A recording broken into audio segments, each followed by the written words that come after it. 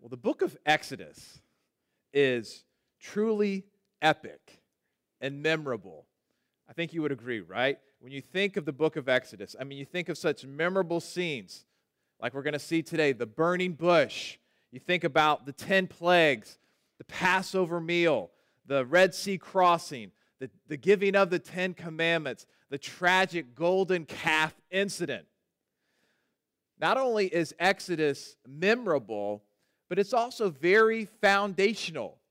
It's foundational for the rest of the Old Testament, where it's alluded to again and again and again.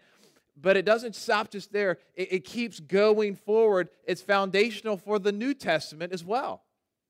For example, every so often we gather and we celebrate the Lord's Supper or communion. In churches around the world, we come together and we celebrate the Lord's Supper as Jesus instructed us to do, because it reminds us of what He did on the cross, right, where He accomplished salvation. But did you know that when Jesus instituted the Lord's Supper, what was He actually doing that night? He was celebrating the Passover meal, wasn't He, with His disciples? So Jesus takes the Passover meal, He transforms it so that it focuses on Himself, right? That's pretty key, right? So in other words, if we're going to celebrate the Lord's Supper, we need to realize that it's actually built off of the Passover meal. And to understand the Lord's Supper fully, we need to understand what was taking place in Exodus. So Exodus is absolutely foundational to understanding not just the Old Testament, but understanding all of the Bible. And even to go a little bit further, Exodus has played an enormous role in the history of Western civilization.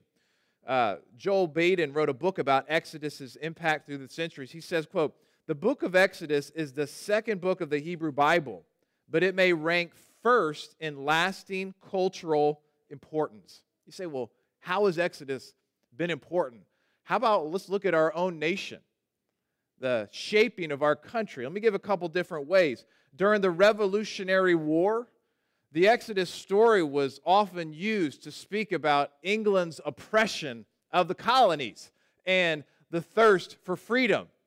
One writer says, a couple of months after American colonists declared their independence from Great Britain, a committee composed of Benjamin Franklin, Thomas Jefferson, and John Adams, that's quite a committee, right? I would say, proposed a design for a national seal, all right? It portrayed the Egyptian Pharaoh leading his troops through a divided Red Sea in pursuit of the fleeing Israelites. Surrounding this scene were the words, "Rebellion to tyrants is obedience to God." Now, that national seal didn't actually pass. The Continental Congress didn't go with it. But do you see how significant Exodus was? Fast forward a little bit to the civil rights movement. Martin Luther King often referred to Exodus in his powerful and moving speeches. After the Supreme Court desegregated schools in 1954, he compared that landmark ruling to a parting of the Red Sea. One writer says, in King's hands, the Exodus proved to be the preeminent inventional resource for addressing the needs of the movement at every stage of its history. So Exodus has played a huge role in our country. And on a lighter note, Exodus has entered our cultural media and mainstream for many, many, many years, right? One of the most popular movies in the 1950s was a movie called what? The Ten Commandments with Charlton Heston. In fact, I was doing a little research, and if you adjust for inflation, which we all like to talk about nowadays, but if you adjust for inflation, the Ten Commandments is actually the 8th biggest movie ever made in terms of box office receipts. It was truly a blockbuster. So Exodus has captured our imagination. It's left a massive imprint, and for good reason. Very good reason. So today, we're going to start a series on the book of Exodus. So you guys are in the right place at the right time as we kick it off here today. We're going to try to understand these epic stories, their truthfulness, and yes, I do believe that these stories took place, and why they are relevant for us here today. So my game plan is going to look at about a half a dozen or so of these major epic events, and then spend about that many messages talking about the Ten Commandments, which are so obviously foundational for our lives. So let me invite you to turn to Exodus right now, second book of the Bible after Genesis. We're going to just scan through quickly the first two chapters of Exodus, and then we're going to dive hard into Exodus chapter 3. As you turn there, Exodus has been traditionally attributed to the pen of Moses, who wrote the first 5 books of the Old Testament. You're going to see right away how Exodus is part of a unified set. All of these books are fitting together. You're going to see how Exodus fits with Genesis. But overall, just so we were kind of walking right in, everybody on the same page, the big picture of Exodus is that Israel becomes enslaved in Egypt. God is going to deliver them with a mighty deliverance, and then God is going to establish his covenant with the nation of Israel. All right? So that's where we're going to be heading in the weeks ahead. Everybody in Exodus right now? All right. So let's give a quick just kind of scan through the time before Moses. The time before Moses. Exodus begins, as I said, with a very clear connection to the book that came before it, Genesis. Exodus, if you look down on your opening chapter there, it lists the sons of Jacob, or Israel, who were obviously very important at the very end of Genesis, right? And it lists how they came from Canaan to Egypt because of a great famine, right? Centuries before, God used one of the sons of Jacob, named Joseph, to deliver not only Canaan, but the whole land of Egypt. And Joseph was instrumental in making sure that Israel prospered and they were secure. And over time, we really read that. Look at verse 7 with me. It reads, "The people of Israel were fruitful and increased greatly. They multiplied and grew exceedingly strong, so that the land was filled with them." Do those words ring a bell for anybody? They echo Genesis 1:28, where God created Adam and Eve, and he desired that we would serve him and that we would multiply and spread across the world, because God wants a world of worshipers. Amen? That was God's original mandate for humankind. Now we know that it did not go according to plan, did it? Hence the Noah's flood, wiping out humanity. After Noah's flood, God makes a covenant with who? Abraham, right? And God tells Abraham, I want you and your descendants to follow me once again, so that you will multiply and be blessed and be followers of me. And so we see that here in the book of Exodus, where Abraham's descendants are seeking the Lord, they're growing and multiplying. So some people call this kind of the second Genesis, as that original mandate is being lived out, at least in part. Now, we need to remember that tucked away in Genesis was a stunning prediction that God told Abraham. It says in Genesis 15, 13, and 14, God said these things to Abraham, "Know for certain that your offspring will be sojourners in a land that is not theirs, and will be servants there, and they will be afflicted for 400 years. But I will bring judgment on the nation that they serve, and afterward they shall come out with great possessions." Everybody tracking with me so far? God told Abraham, look, your descendants are going to go and be in this land for 400 years. I'm going to bring judgment on them, okay? And so now, Abraham's descendants spending 400 years or so, that's what was predicted. Now that predicted opposition steps up to the plate. Let's read verses 8 to 15 here in Exodus. Here comes Pharaoh. "Now there arose a new king over Egypt, who did not know Joseph. And he said to his people, Behold, the people of Israel are too many and too mighty for us. Come, Let us deal shrewdly with them, lest they multiply. And if war breaks out, they join our enemies and fight against us and escape from the land. Therefore, they set taskmasters over them to afflict them with heavy burdens.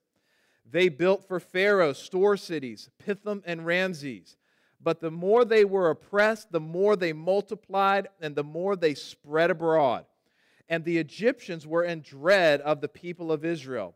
So they ruthlessly made the people of Israel work as slaves and made their lives bitter with hard service, in mortar and brick, and in all kinds of work in the field. And all their work they ruthlessly made them work as slaves. So Pharaoh oppresses Israel by making them slaves to build these stories for him. But Israel keeps prospering. But Pharaoh is not going to be stopped. And so he takes it to a new level of oppression. He orders the murder of all of the newborn Hebrew males. We read that 2 Hebrew midwives did not want to follow those orders, and they disobeyed the Pharaoh. Now we're going into Exodus 2. I preached a whole chapter in like 2 minutes. That's pretty impressive, right? I don't do that very often. Moving on. This leads to Exodus 2, right? Where we read about the birth of a particular Hebrew male to a Levite family. His parents refused Pharaoh's orders, but after 3 months, they realized they couldn't hide him anymore, so they put him in a basket and they send him down the Nile River. And while he's floating down the river, his sister watches. I believe this was a carefully crafted plan. And Pharaoh's daughter notices the baby boy, says, "Oh, he's so cute and beautiful and everything." And she takes him into her household, and she even says, "Hey," to the sister, "you know what? I will pay you if you take the boy back to his mother and let the boy be nursed until he's ready." Isn't that pretty cool? She was paying him to nurse, right? To be nursed by his own mother. Well, eventually, though, the child grows up, and he is brought into Pharaoh's household, and Pharaoh's daughter names him what? Moses. Moses. That is this boy's name. And Moses grows up in Pharaoh's household. You know, Pharaoh was the dominant power of the world. And so Moses would have received an incredible education living in Pharaoh's household. And some wonder if he even learned how to walk like an Egyptian. For those who are younger, you're like, what are you talking about?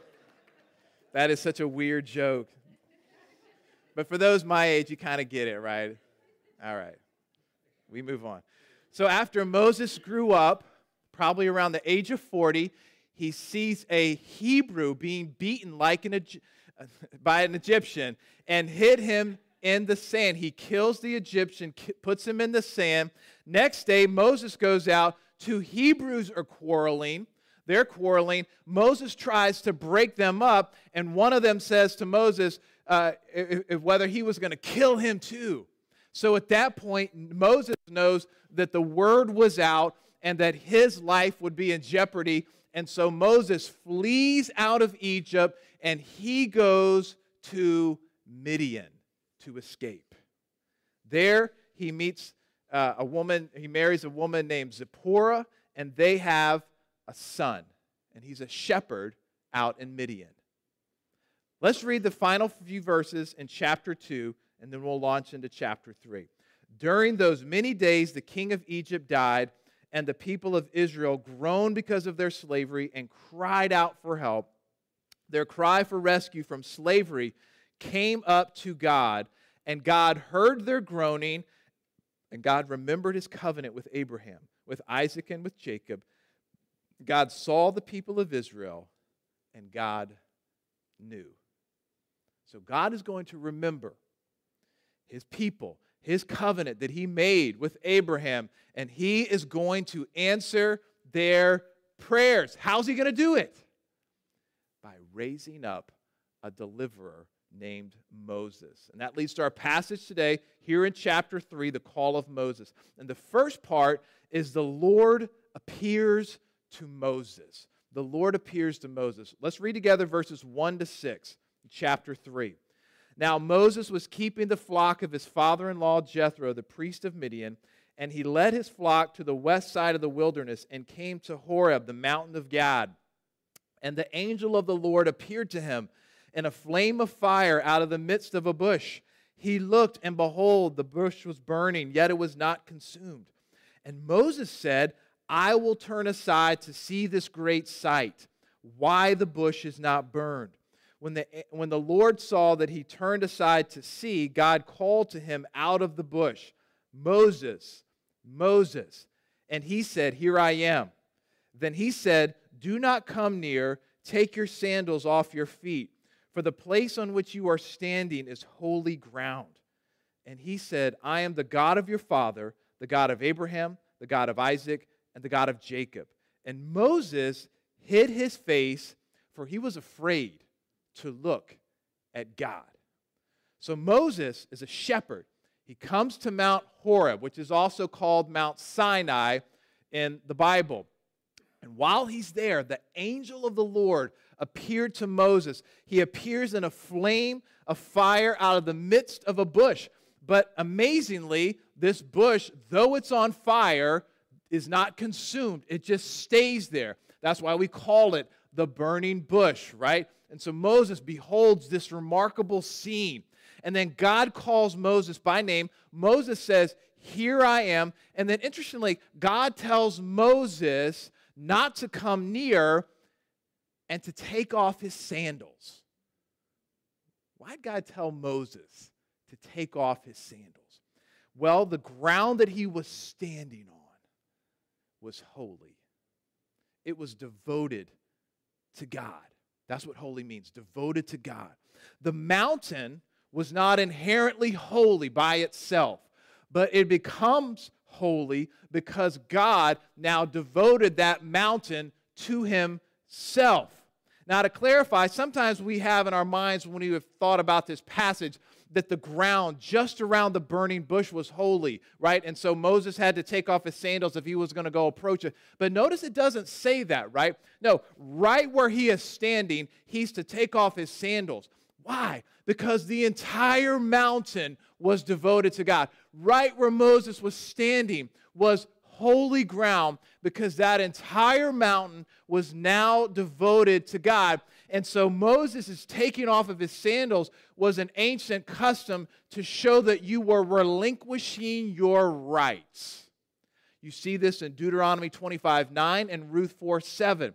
So basically, God's telling Moses, this property isn't yours anymore. You might come here, you might have used to come here grazing your sheep and so forth, but no more. This property is mine. This is devoted to me. And we're going to see this a little bit later in verse 12, where God's going to tell them, look, when you deliver the people out of Egypt, I want you to come right back to this mountain that has been devoted to me. And not only that, in chapter 20, we see where this comes to pass, right? On that mountain is where God meets with Moses and gives the Ten Commandments. So God was devoting this mountain to himself. And he was also devoting Moses to himself, because Moses was going to be his chosen instrument. Just really quickly in verse 6, notice when that God tells Moses that he is the God of Abraham, Isaac, and Jacob. That's important because that's showing that all of those promises long ago had not been forgotten, right? Great continuity in Scripture. God had not forgotten. These promises were going to come to pass. For his part, Moses is hiding out of fear because of this amazing sight of the Lord. So the Lord appears to Moses. Now the second part is the Lord promises deliverance. Let's read verses 7 to 12. Then the Lord said, I have surely seen the affliction of my people who are in Egypt and have heard their cry because of their taskmasters. I know their sufferings, and I have come down to deliver them out of the hand of the Egyptians and to bring them out of that land to a good and broad land, a land flowing with milk and honey, in the place of the Canaanites, the Hittites, the Amorites, the Perizzites, the Hivites, and the Jebusites. And now, behold, the cry of the people of Israel has come to me, and I have also seen the oppression with which the Egyptians oppressed them. Come, I will send you to Pharaoh, that you may bring my people, the children of Israel, out of Egypt.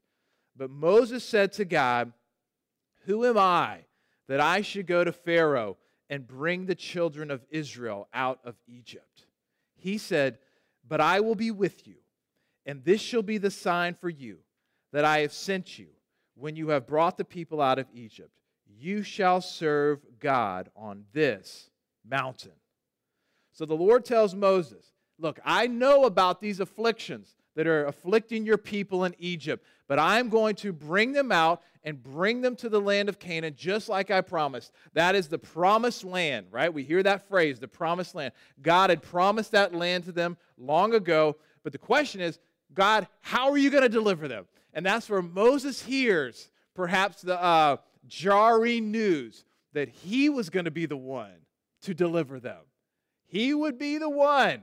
So not only is he going to have to go and deliver them, but Moses has to go and talk to who?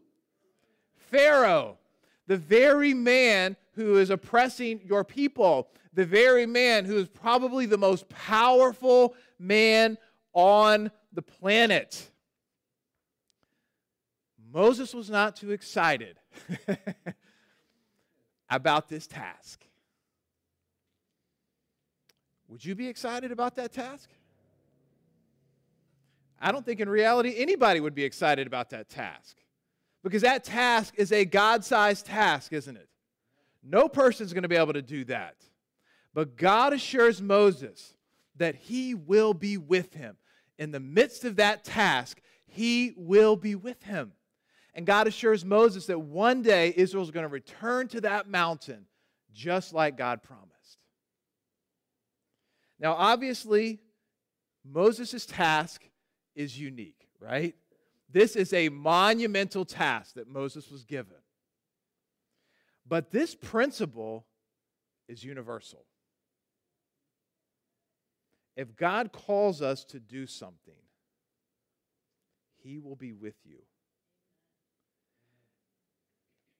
And we are to simply obey and not make excuses. If God calls us to do something, he will be with you. And we should obey and not make excuses. And you know what? Moses could have dug in his pocket, and he could have had some really good excuses. Some really good excuses. And I wonder if he thought of these things. To start off here, Moses could have easily thought, my time as a deliverer, that was long ago, right? I'm 80 years old now. For me to be a deliverer, wouldn't it have made a lot more sense, God, to do this when I was 40 instead of 80 years old? Now, I know that there can be some really vigorous 80-year-old people out there. I know that. Someone's raising hands back there. I see you. But I think we all would recognize that if you're going to pick someone in the prime of their life, 40 is a better time than 80. But Moses, that didn't happen for him, did it? Now he's being asked when he is 80 years old. Moses probably was also thinking, look, God, I tried this long ago, right? I just tried to break up two Hebrews that were quarreling. I was trying to break up a fight, and they didn't even want to listen to me. You're telling me that I'm going to lead out a nation? Huh? What are you saying, God? I think those are pretty good excuses, don't you? Beat some of the things we have.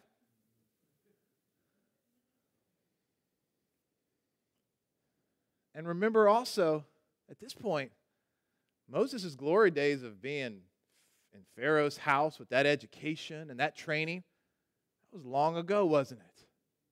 He's a nobody. He's been hanging out with sheep for 40 years in Midian.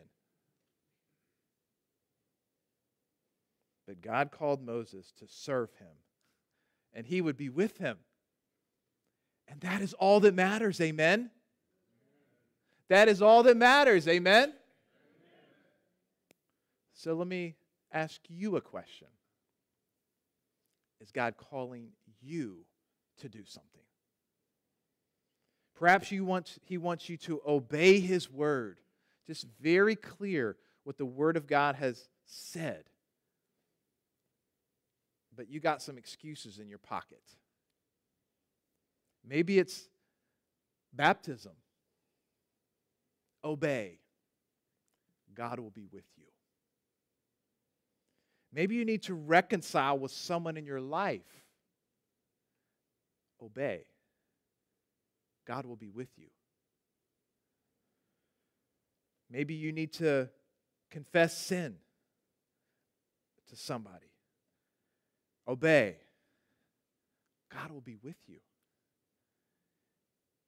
Maybe you've been unfaithful to your spouse with pornography or an inappropriate relationship. Obey. God will be with you. Maybe you've taken some money or possessions that weren't really yours. Obey. God will be with you. Maybe you need to start really having quiet times in your life where you study the Bible and pray. But your excuse is, I'm too busy, things going on. Obey. God will be with you. Maybe there's someone in your life that you need to share the gospel with. Obey. And God will be with you. Obey God's word. And you know what? Sometimes those hard times when you do have to confess something, or when you do, it's a hard thing, that's when God's presence is the sweetest and most intimate in your life. Because He knows that it's hard, right? He will be with you.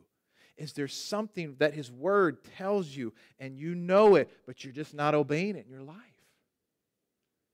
Hear and follow that universal principle.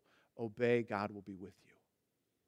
And maybe it's not something clearly spelled out in Scripture, but God has just been tugging your heart. Come on, I want you to do this. I want you to do this. I have a task for you. No, you're not parting a Red Sea, but I want you to do something, and it's just as significant in the eyes of God, because whatever He tells us to do is significant. Maybe it's joining a ministry. Maybe it's starting a ministry. Maybe it's going on a mission trip. And maybe you just haven't been stretched in a long time. And you know what? That's a real problem, isn't it? For all of us. God wants to stretch us. Ease and comfort is not the goal of the Christian life. Amen? Obedience is the goal of the Christian life. So when God is putting something on your heart, and I hope that He is putting on everybody's heart something today, if there is not something there, that He is stretching us and engaging us, because we have work to do as a church and as a Great Commission body. We will stop making excuses, and we will obey and trust that God will be with us. Trust God. He will be with you. Amen? Third part here. The Lord reveals His name to Moses. Let's read verses 13 to 15, these very memorable words. Then Moses said to God, if I come to the people of Israel and say to them, the God of your fathers has sent me to you, and they ask me, what is His name? What shall I say to them? God said to Moses, I am who I am. And He said, say this to the people of Israel, I am has sent me to you. God also said to Moses, say this to the people of Israel, the Lord, the God of your fathers, the God of Abraham, the God of Isaac, and the God of Jacob, has sent me to you. This is my name forever, and thus I am to be remembered throughout all generations. So, in case the people of Israel ask Moses the name of God, Moses wants to know what to say. Apparently, they made this covenant with Abraham long ago, but the spiritual condition of Israel had apparently kind of deteriorated, at least as of late, and they were not aware or had forgotten or something the personal name of God. Now, we know names are important in the Bible, right? They reflect your character, your essence. And so now we're talking about the name of God, right? The greatest being in the universe. So his name is going to matter, right? So what do we make about the name of God? Well, the name of God in Hebrew is the word Yahweh. I'm going to throw it up on the screen there. That's what it would have looked like. The word Yahweh. In English, we translate it as Lord. Usually if you look down in your Bible there, you'll see all capital letters. That is being used to translate the word Yahweh. So the name of the Lord, the personal name of God, is Yahweh in the Hebrew there, or we translate it as English. And it's by far the most common name of God used in the Bible. 6,828 times. That's a lot of times, right? That is the personal name of God, as it said in verse 15. That is his name forever, the Lord. You say, what about I am who I am? What do we make of that? Put on your thinking caps for a second, okay? You got to track with me here. Everybody put them on?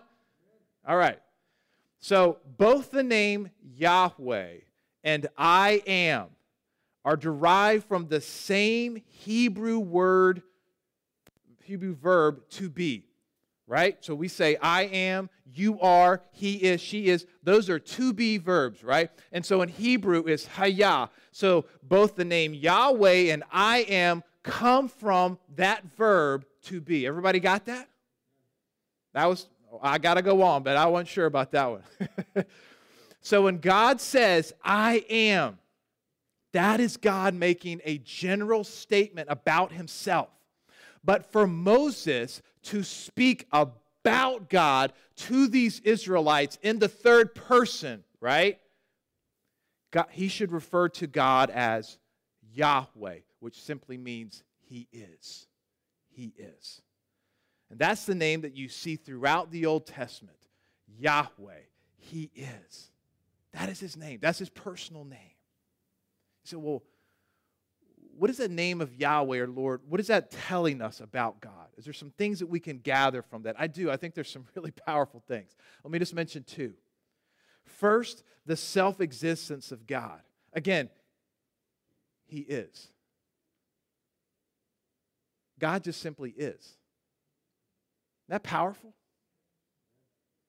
Theologian Wayne Grudem says, God's existence and character are determined by himself alone and are not dependent on anyone or anything else. God was not created, and he does not need any part of creation to exist.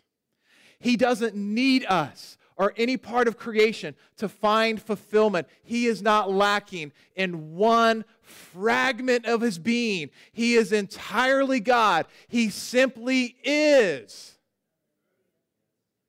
God needs nothing from us. In Job 41:11, God says, "Who has first given to me that I should repay him? Whatever is under the whole heaven is mine." So that's why that question sometimes that people will ask is, who created God? It doesn't make any sense.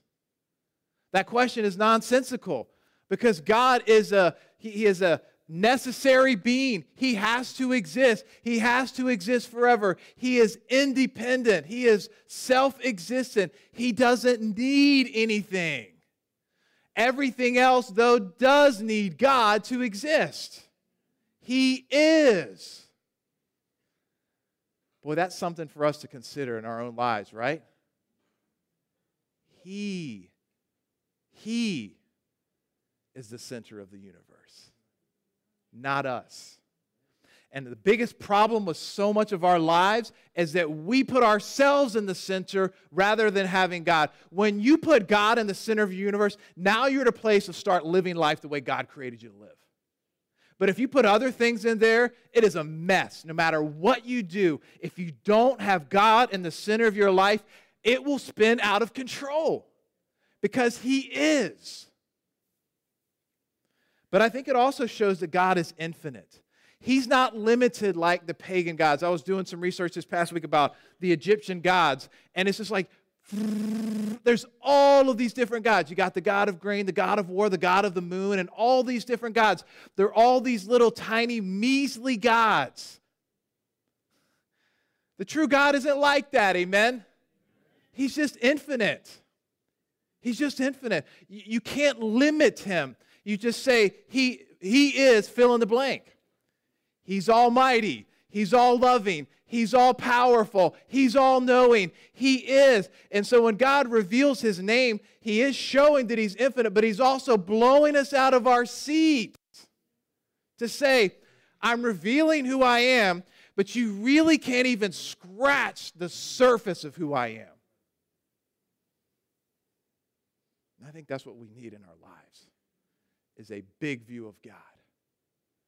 Not a huge long list where God wants, I want you to work here and fix this, and all we focus on these little minute details and just saying, you know what, you're God. You're in control of this world, and you're in control of my life, even when I don't have it all figured out. Now, in the rest of chapter 3, God tells Moses exactly what's going to happen in the days ahead. He tells them that the people of Israel will listen to Moses. They're going to listen to you, Moses. But Pharaoh's going to resist Moses.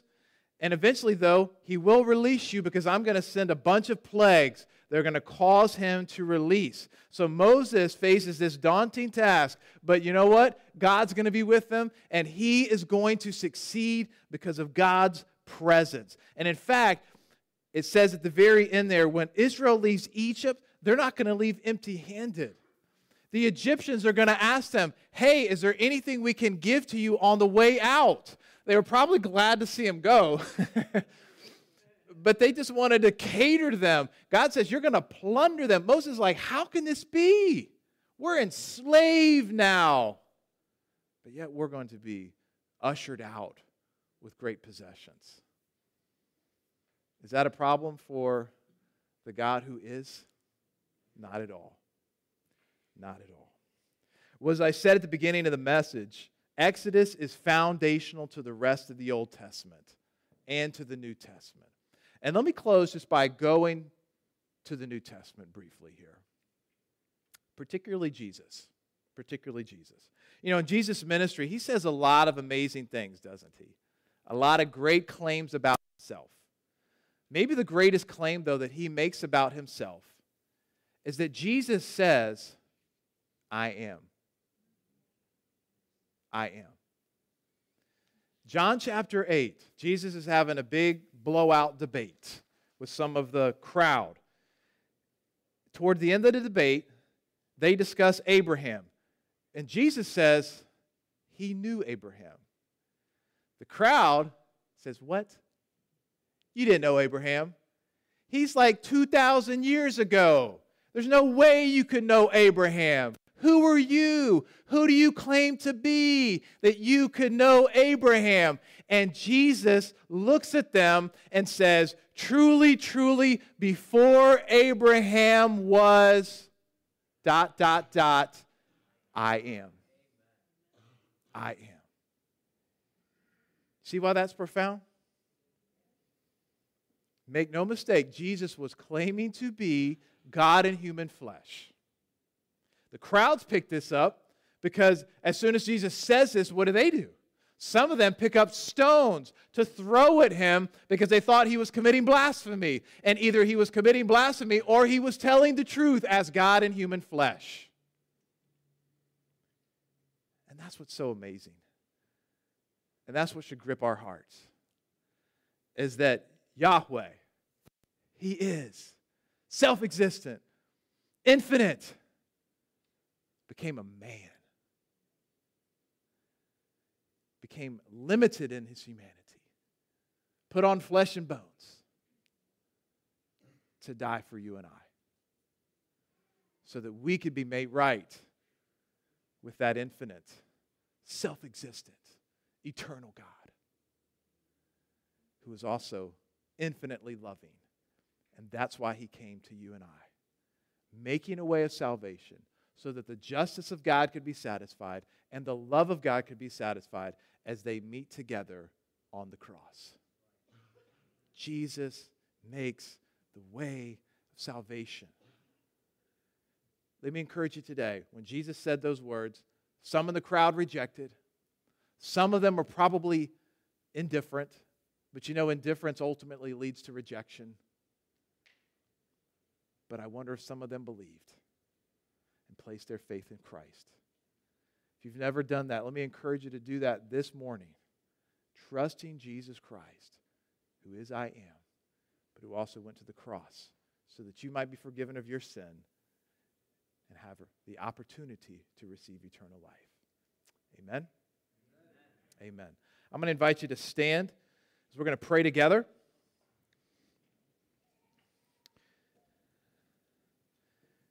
And if you feel so led, raise your hands in worship and honor of this wonderful, great God that we've served this morning. Let's pray to him today.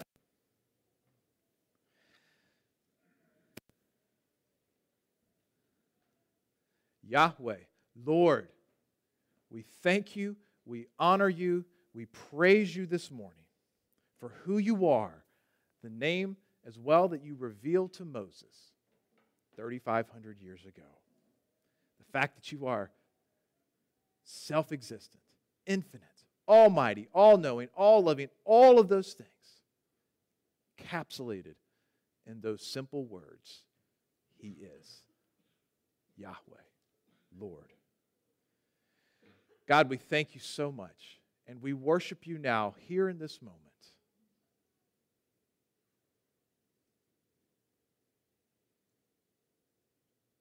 We give you all of the praise and all of the glory that you are so worthy. We thank you for your marvelous promises that you are with us. And Lord, I pray for all of us here this morning that we would obey your word, trusting, not making excuses, but trusting that you will be with us.